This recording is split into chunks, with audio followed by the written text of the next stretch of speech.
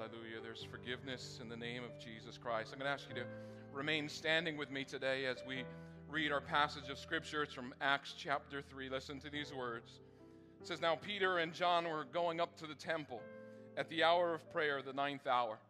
And a man who was lame from birth was being carried, whom they laid daily at the gate of the temple that is called the Beautiful Gate, to ask for alms of those entering the temple. Seeing Peter and John about to go into the temple, he asked to receive alms. And Peter directed his gaze at him, as did John, and said, 'Look at us.' And he fixed his attention on them, expecting to receive something from them.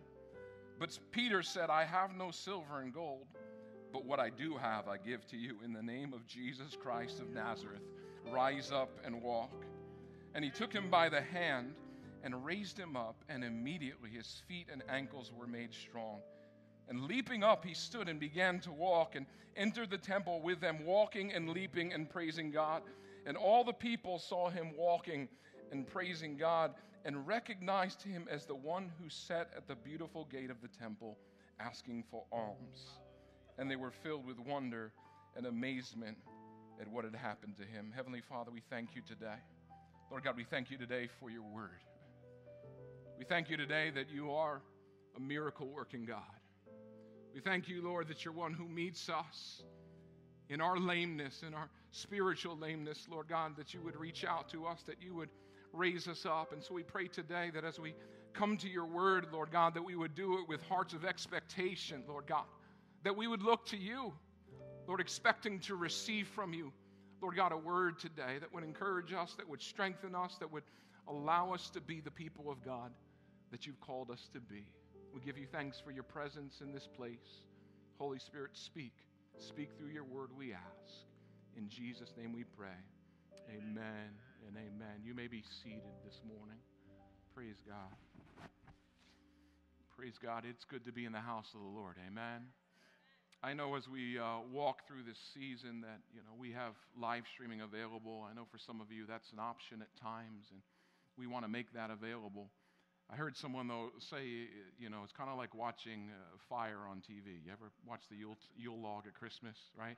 You can see the fire, but you can't feel the warmth unless you're in the house. And so I want to encourage you, as you're able, to come back and be present with us. Amen?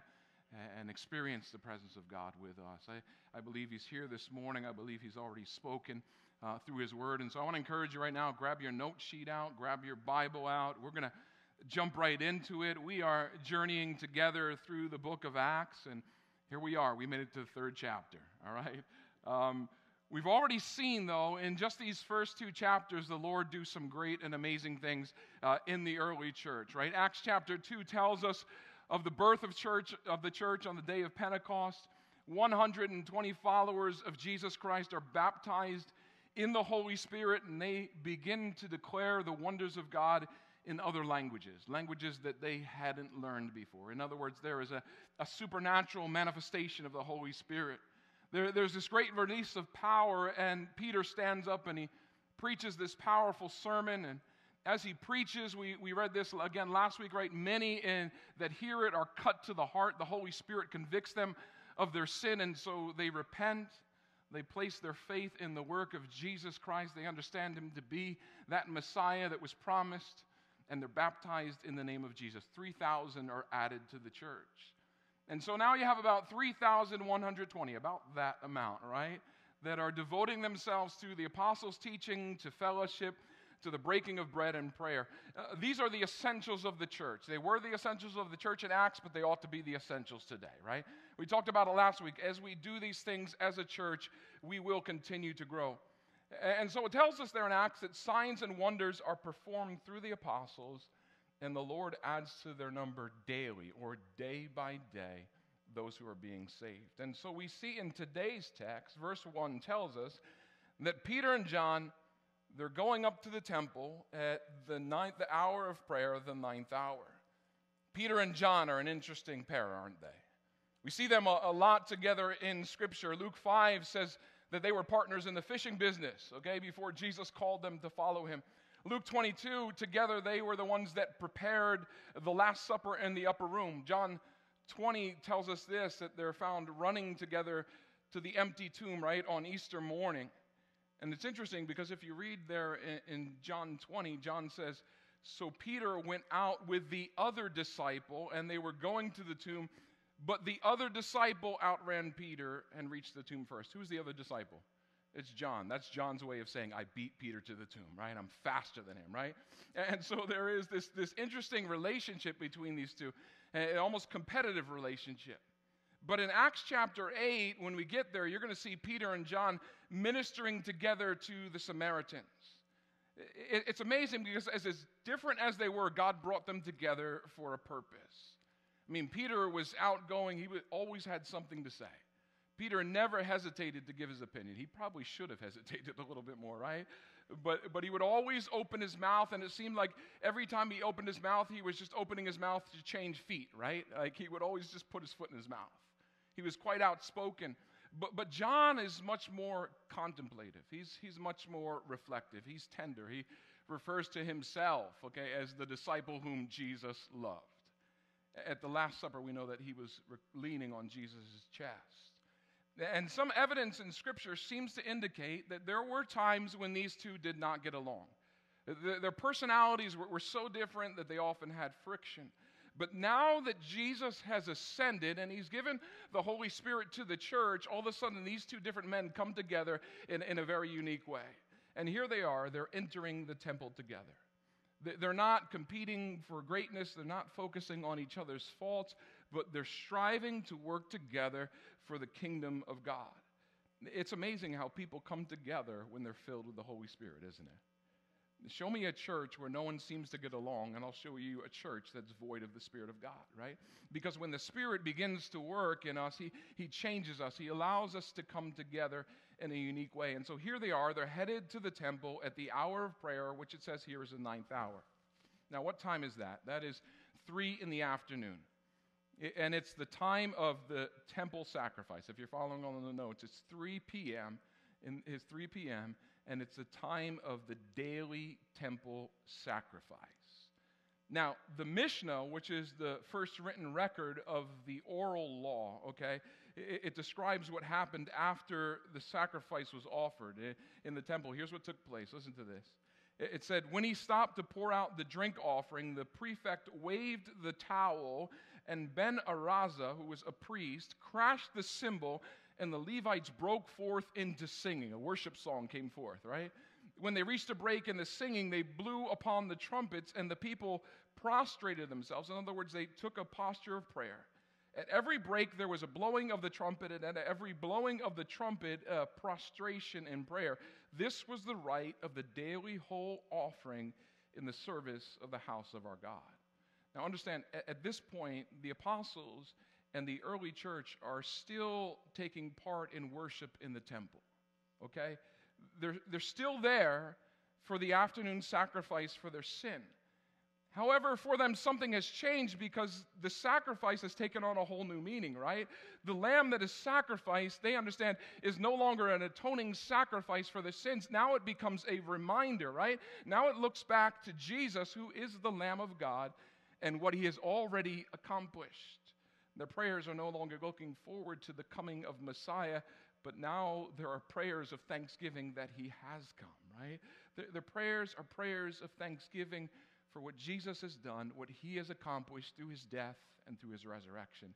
Do you see how Jewish the early church actually was? You see, Jews and Christians worshiped together for quite some time, right? They were involved there in the temple. And it's amazing because in the church today, we can become so picky about worship styles that we want to fit everything to fit our taste, right? And so people literally go church shopping, right? I'm going to find a church that fits me exactly. I got to say, you're never going to find a church that fits you exactly. It's good to find a place where you feel like God's called me to this place, right? But you're never going to find a church that fits you exactly. And here are the apostles. Get this. They're still worshiping in the temple.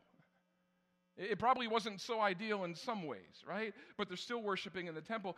And I think that tells us that the reality is that the setting is not as important as we make it out to be sometimes. What is important is that we as the people of God are worshiping in spirit and in truth. Verse 2 says this, and a lame man from birth was being carried, whom they laid daily at the gate of the temple that is called the Beautiful Gate, to ask alms of those entering the temple. And so here in verse 2, we encounter a man. We're not told what his name is, but we're told a number of things about him. We know this, that he is lame from birth. Luke's a doctor. He's got to point this out, right? This guy, he was lame from birth. He was this way from his mother's womb. Ever since he was born, he had been crippled. He could not stand on his own 2 feet. And we're also told this later in chapter 4, verse 22, that this man is 40 years old. So he's been lame from birth, and he's been that way for 40 years. For half of his lifetime, probably even more than that, considering how long they lived back then, this man has not been able to stand on his own 2 feet. His whole life has depended on what others could do for him. Every day he's carried to the gates of the temple to beg, and the gates of the temple were a good place to beg because there was a lot of traffic through those gates.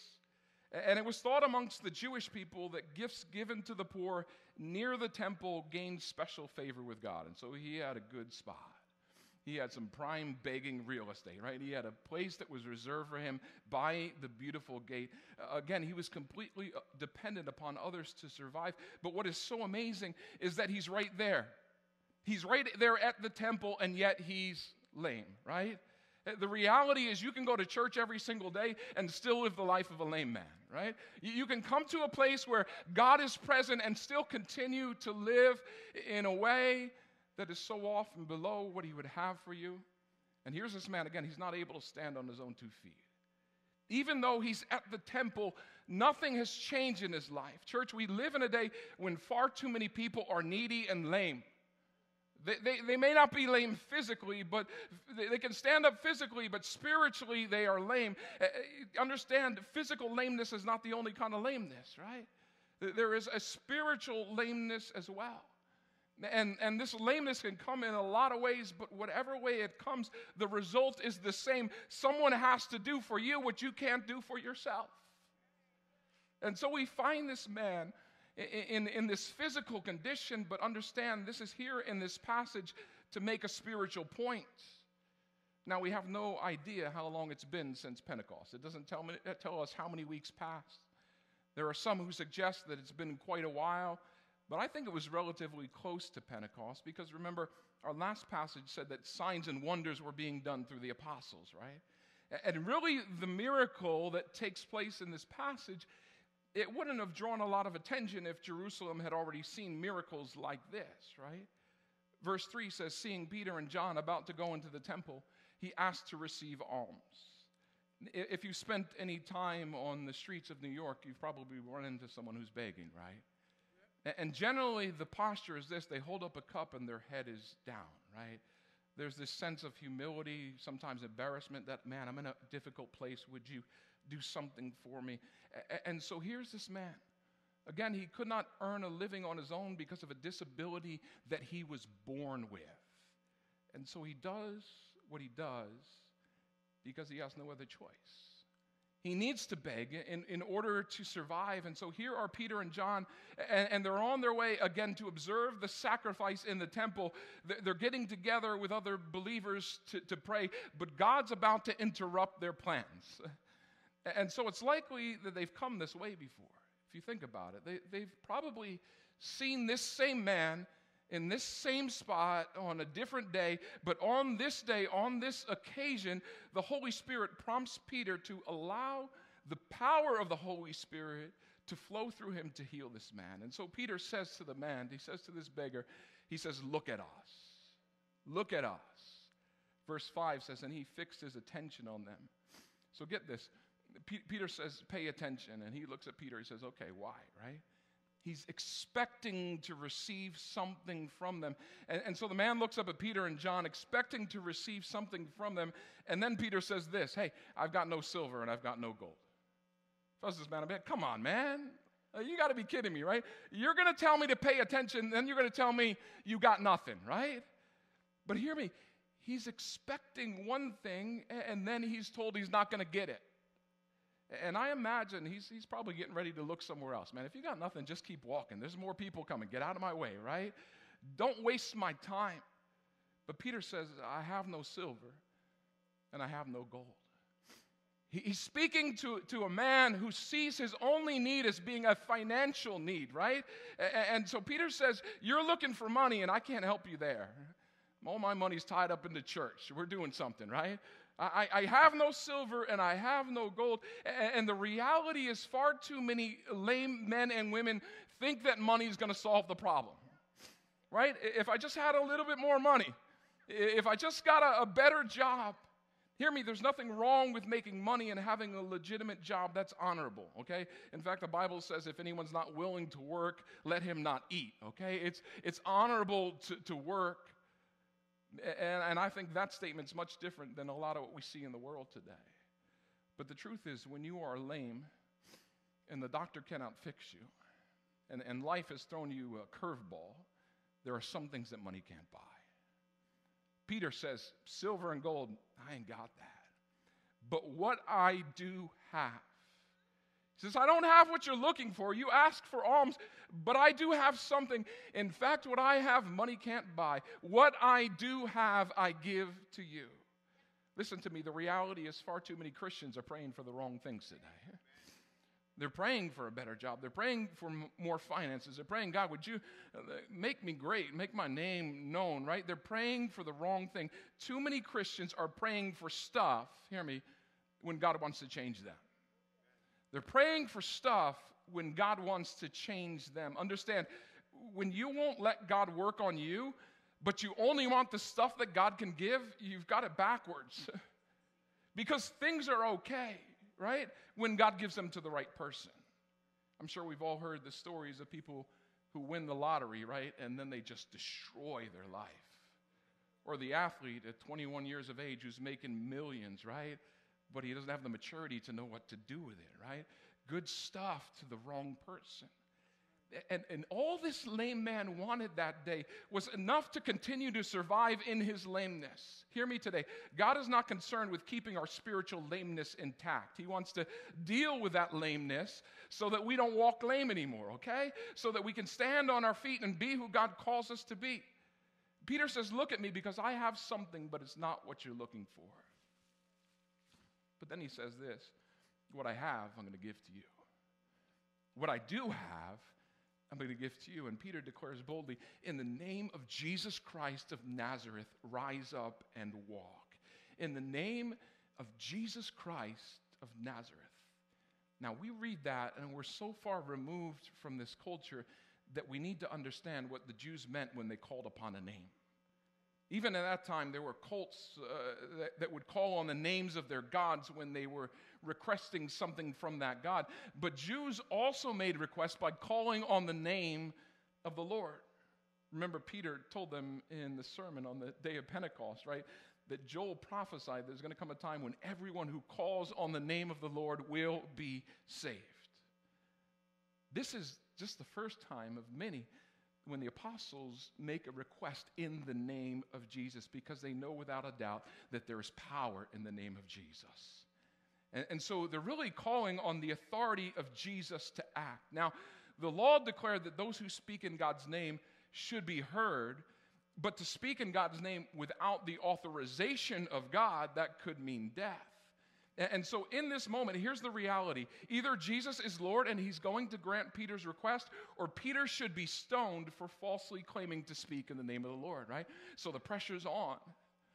And so this miracle that takes place becomes an affirmation that Jesus' name is the authority of God. Do you know that today? Jesus' name is the authority of God. In the book of Acts, we're going to see the apostles are baptized in Jesus' name, right? The believers suffer for the name of Jesus. The name of Jesus gives them even authority over demonic forces. And so what we see in this verse is the power and the authority of Jesus over the material world, over the physical world, when that name is applied at the direction of the Holy Spirit. Hear me, when the name of Jesus is applied at the direction of the Holy Spirit, you are speaking with God's authority. You're speaking with God's authority. Let me say that again. When the name of Jesus is applied at the direction of the Holy Spirit, you are speaking with God's authority. Acts chapter 4, verse 7, after this man is healed, we're going to see it later, it causes quite a commotion, right? And the Jewish leaders ask, they say this, by what power or what name did you do this? Again, they understand that there's power associated with the name. By what name did you tell this lame man to get up and walk? Because the word name is associated with the word power. I hope in your own life that the name of Jesus is associated with power. Amen? There's power in the name of Jesus. And so they're saying, man, we want to know what power has a name attached to it that you could tell a lame man to walk and he would actually get up and walk. When Peter says in the name of Jesus walk, he's saying in the power of Jesus walk, because the name is attached to the power. Now look at how Peter responds to the leaders there in chapter 4. He says this, let it be known to all of you and to all the people of Israel that by the name of Jesus Christ of Nazareth, whom you crucified, by the way, but whom God raised from the dead, by him, this man is standing before you well. Verse 12, there is salvation in no one else, for there is no other name. There's no other name under heaven given among men by which we must be saved. When Peter tells the man to walk by the name or according to the power that belongs to the name, the power in the name can only be used by a person who has connection to the name, right? Who has connection to the name. We find out later on that some people try to use the name of Jesus and the demons say, we don't even know who you are, right? Who are you, right? Listen, you can say Jesus, Jesus, Jesus all you want, but if you don't have a connection to the person, you cannot show the power of the name. Are you with me today? If you're not connected to the source of the power, there is no effect. That's why each of us who call ourselves followers of Jesus Christ are to pursue an intimate relationship with him so that when you call on his name, guess what? You actually share in his power. If you simply try to change things by calling on the name of Jesus, but you don't have a connection to him and you don't have a relationship with him, you cannot expect that there will be power if you're not connected to the power source, right? Peter says this, he says, what I have, I give to you. You cannot, listen to me, you cannot give away what you do not have. You can't give away what you don't have. But when you're connected to the name Jesus, right, all of a sudden he fills your life with power so that you can be one who would reach the lame as well, right? When you speak the name of Jesus, there is power in what you say. Now look at verse 7. Verse 7. Back there in Acts chapter 3. It says, and he took him by the right hand and he, what? He raised him up. Notice Peter took him by the hand. Peter pronounces the name of Jesus, but then he does something else. He reaches out. You see, this needy beggar is confronted on this day with two men who are willing to stop, first of all. In the midst of their routine, they're willing to stop. I mean, they were going somewhere, right? It wasn't like they had nothing to do, but they're willing to stop and speak the name of Jesus to this man, and then they grab his hand and they raise him up. Understand today, we have a generation of men and women that need someone to stop and speak the name of Jesus and reach out, right? And raise them up. The problem that's happening that we see in our world so often right now is that the wrong people are reaching out, right? The wrong people are invested in their lives rather than we as the people of God. The reasons things are the way they are is because people have been reaching out, but it hasn't been spiritual men and women. It hasn't been godly men and women that are reaching them. So often it's carnal men and women reaching them, right? And the world is taking them by the hand. And so when we see what's going on, man, we need to say, God, would you interrupt my schedule, right? I may be going to church to pray. I may be going to do a good thing, but Holy Spirit, would you allow me, would you interrupt my schedule, right? Peter didn't just pray. He didn't only speak the name of Jesus. He took this man by the hand and he said to him, you know what? I know you've been in this place for 40 years, but we're not going to let you stay here. We're not going to let you stay in this lameness for another 40 years. And here's the good news in this, is that this man allowed himself to be taken by the hand, right?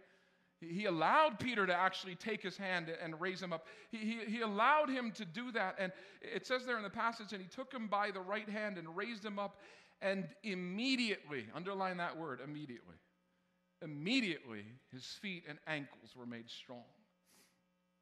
And leaping up, he stood and began to walk. And entered the temple with them, walking and leaping and praising God. I love this. When this man receives his healing, he's not moving along gingerly, like, let me try this out. I'm not sure how, is this going to stick? Is it going to last? I don't know if this is real, right?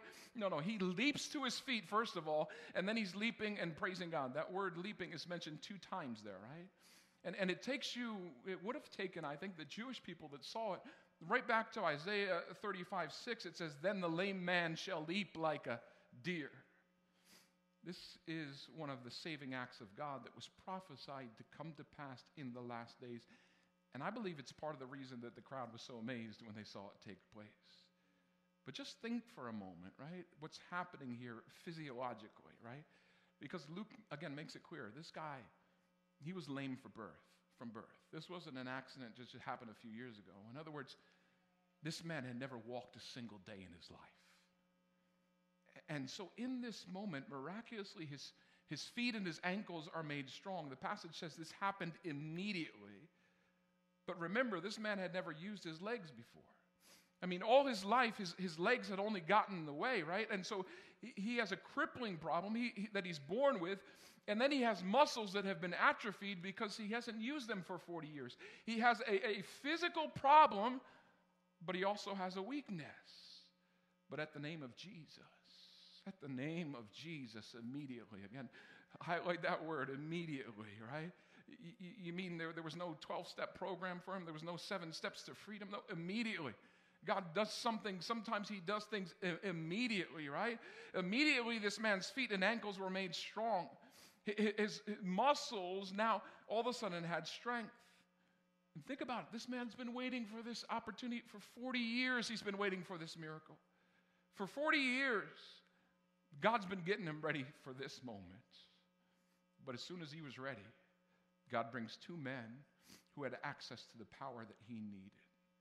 Can I just say, if you're here today and you would recognize spiritually you may be lame, feel like I don't know how to connect with God, I just feel like I'm unable to move forward in my spiritual life, I want to say you need to find some Peters and Johns. You need to find some spiritual men and women who are praying. Maybe they're on their way to church in a prayer meeting, right? But who will find you where you're at, and you can reach out to them, and they'll refuse to let you stay in your spiritual lameness. You need to find those in the church that are going to take you by the hand and help raise you to your feet so that you no longer live in lameness anymore. And in this story, I mean, the witness that amazed the crowd was not just this man standing on his feet, but his complete ability to walk and jump along with the prophecy that accompanied the miracle, which talked about the end time, right? In a moment, this beggar received his healing. He was strengthened, and supernaturally, he had a knowledge of how to walk, right? Think about it. It takes a baby 8 months to a year, and even at that point, they can barely walk, right? They're falling all over the place, right? But this man instantaneously went from never walking to leaping and jumping and praising God. Now consider how miraculous this was. This miracle happened because Peter and John were sensitive to the Spirit of God, and they were willing to let God interrupt their schedule that day. I want to say, if you want to be used like Peter and John in the life of someone who is in need, you need to let God interrupt your schedule. I remember one time when my wife and I, we were ministering with Youth with a Mission. We were working with Mike and Terrell Esposito, who many of you know. And we would get together regularly to pray. And I remember in this one prayer meeting, we just felt like we were led to pray, God, interrupt our schedule, right? On the way home, driving that day, a car came right off the highway, right in front of us into the barrier, and all of a sudden, our schedule was interrupted, right? But I want to challenge you to pray that prayer. God, I've got my schedule, I've got my routine this week, but in the midst of that, would you bring someone my way that I can speak to, that I can encourage, that I can raise up, if you will? Look at verse 9. And all the people saw him. Here's his man. It says, all the people saw him walking and praising God, and they recognized him. They said, isn't that the same man who used to sit at the temple gate called Beautiful? And they were filled with wonder and amazement at what had happened. Now, depending on where you lived in Jerusalem, that would determine which gate you would walk through to enter the temple. And so those who came through the beautiful gate were probably the same people that saw this same guy day after day after day. They knew who this man was. They were familiar with his need. Maybe they had given to him in the past, right? And now they see him leaping and they are in complete shock. Can I just say this? When we talk about healing, healing can be an amazing witnessing opportunity. Right? When God does something miraculous in your life and you begin to leap and sing and praise God, it's an amazing witnessing opportunity. You see, God had mercy on this beggar, but this was also an opportunity to proclaim Jesus as Messiah and Savior. And Peter's about to preach again, right? He's getting ready. He's about to preach another sermon that results in the salvation of about 5,000 men. The church is going to continue to grow because of the miraculous and because of the testimony that comes from the life of one lame man who sat there lame for 40 years. Listen, when we talk about miracles and the miraculous, understand the main purpose of these miracles is to help people see their way out of false belief systems so they can come to a revelation of Jesus Christ as their Lord and Savior. Some people look around in the U.S. and say, man, why don't we see more miracles here in the United States? I think part of the reason is that so often we discredit the miraculous. Like I think the miraculous things happen and we just say, well, you know, that wasn't really the reason, right? But we've also been blessed with some amazing medical care, right? That's not available in much of the world. And so often we come to God and we're not as needy and we're not as desperate, right? Like I got a doctor's appointment tomorrow, I got surgery happen, but just in case, could you pray for me? You know what I mean, right? Rather than going to God first and saying, God, would you touch me, right? We're just not as desperate sometimes. And yet at the same time, each and every one of us in this room, I'm sure we've witnessed God doing what man can't do. Like we've seen it, right? We've seen him answer prayers too many times in miraculous ways, but it's always according to his will. Understand, when we talk about miracles, they're according to God's will and plan. And there are times when you may be praying for a miracle, and God may choose not to answer a prayer for healing for reasons that we don't understand, right? I mean, he may be using what's going on in that person's life. He may be using the struggles to draw that person to himself, to teach them to depend upon him. When you understand also that, man, each of us, our days are numbered by God. He determines, right, when we step into eternity. The Apostle Paul prayed many times to have the thorn in his flesh removed, but it wasn't because God was using it, right, to keep him humble, to keep him dependent on him. When we talk about the miraculous, we also understand this, that God has his purposes, and many of those we will only understand on the other side of eternity. But this account here in Acts chapter 3 has something to tell us that's more than just healing miracles. Understand this today, that all of us are born sinful, just as this man was born lame. All of us are born in a condition where we can't do anything to save ourselves. And because of that reality, we are unable to walk in the Spirit. Galatians 5:16, Paul says, but I say, walk by the Spirit, and you will not gratify the desires of the flesh. Understand today, the nature that we inherited from Adam has caused each and every one of us to be born as spiritual cripples. But when we receive the gospel of Jesus Christ, we are instantly healed. We are instantly healed of the spiritual paralysis, and we're enabled now to walk with God by the Spirit of God. There's healing that's available in the name of Jesus. Scripture says that by his stripes we're healed. Understand today, the greatest healing that you need is a spiritual healing. If you don't know Jesus Christ as your Lord and Savior, we see in the book of Acts as people begin to understand who Jesus is. They repent of their sins and they turn to him. God does something supernatural in our lives. When we receive the gospel of Jesus Christ, we are healed of spiritual paralysis. We are enabled now to walk with God by the Spirit of God, right? And I've seen in the life of some believers, man, a change that's so radical, that's so dramatic that they just begin to leap, right? You ever seen that? It's just like, man, wow. You just begin to leap spiritually. Of course, there's an ongoing process in our lives that's teaching our spiritual muscles how to work in sync, how to respond to the Spirit of God.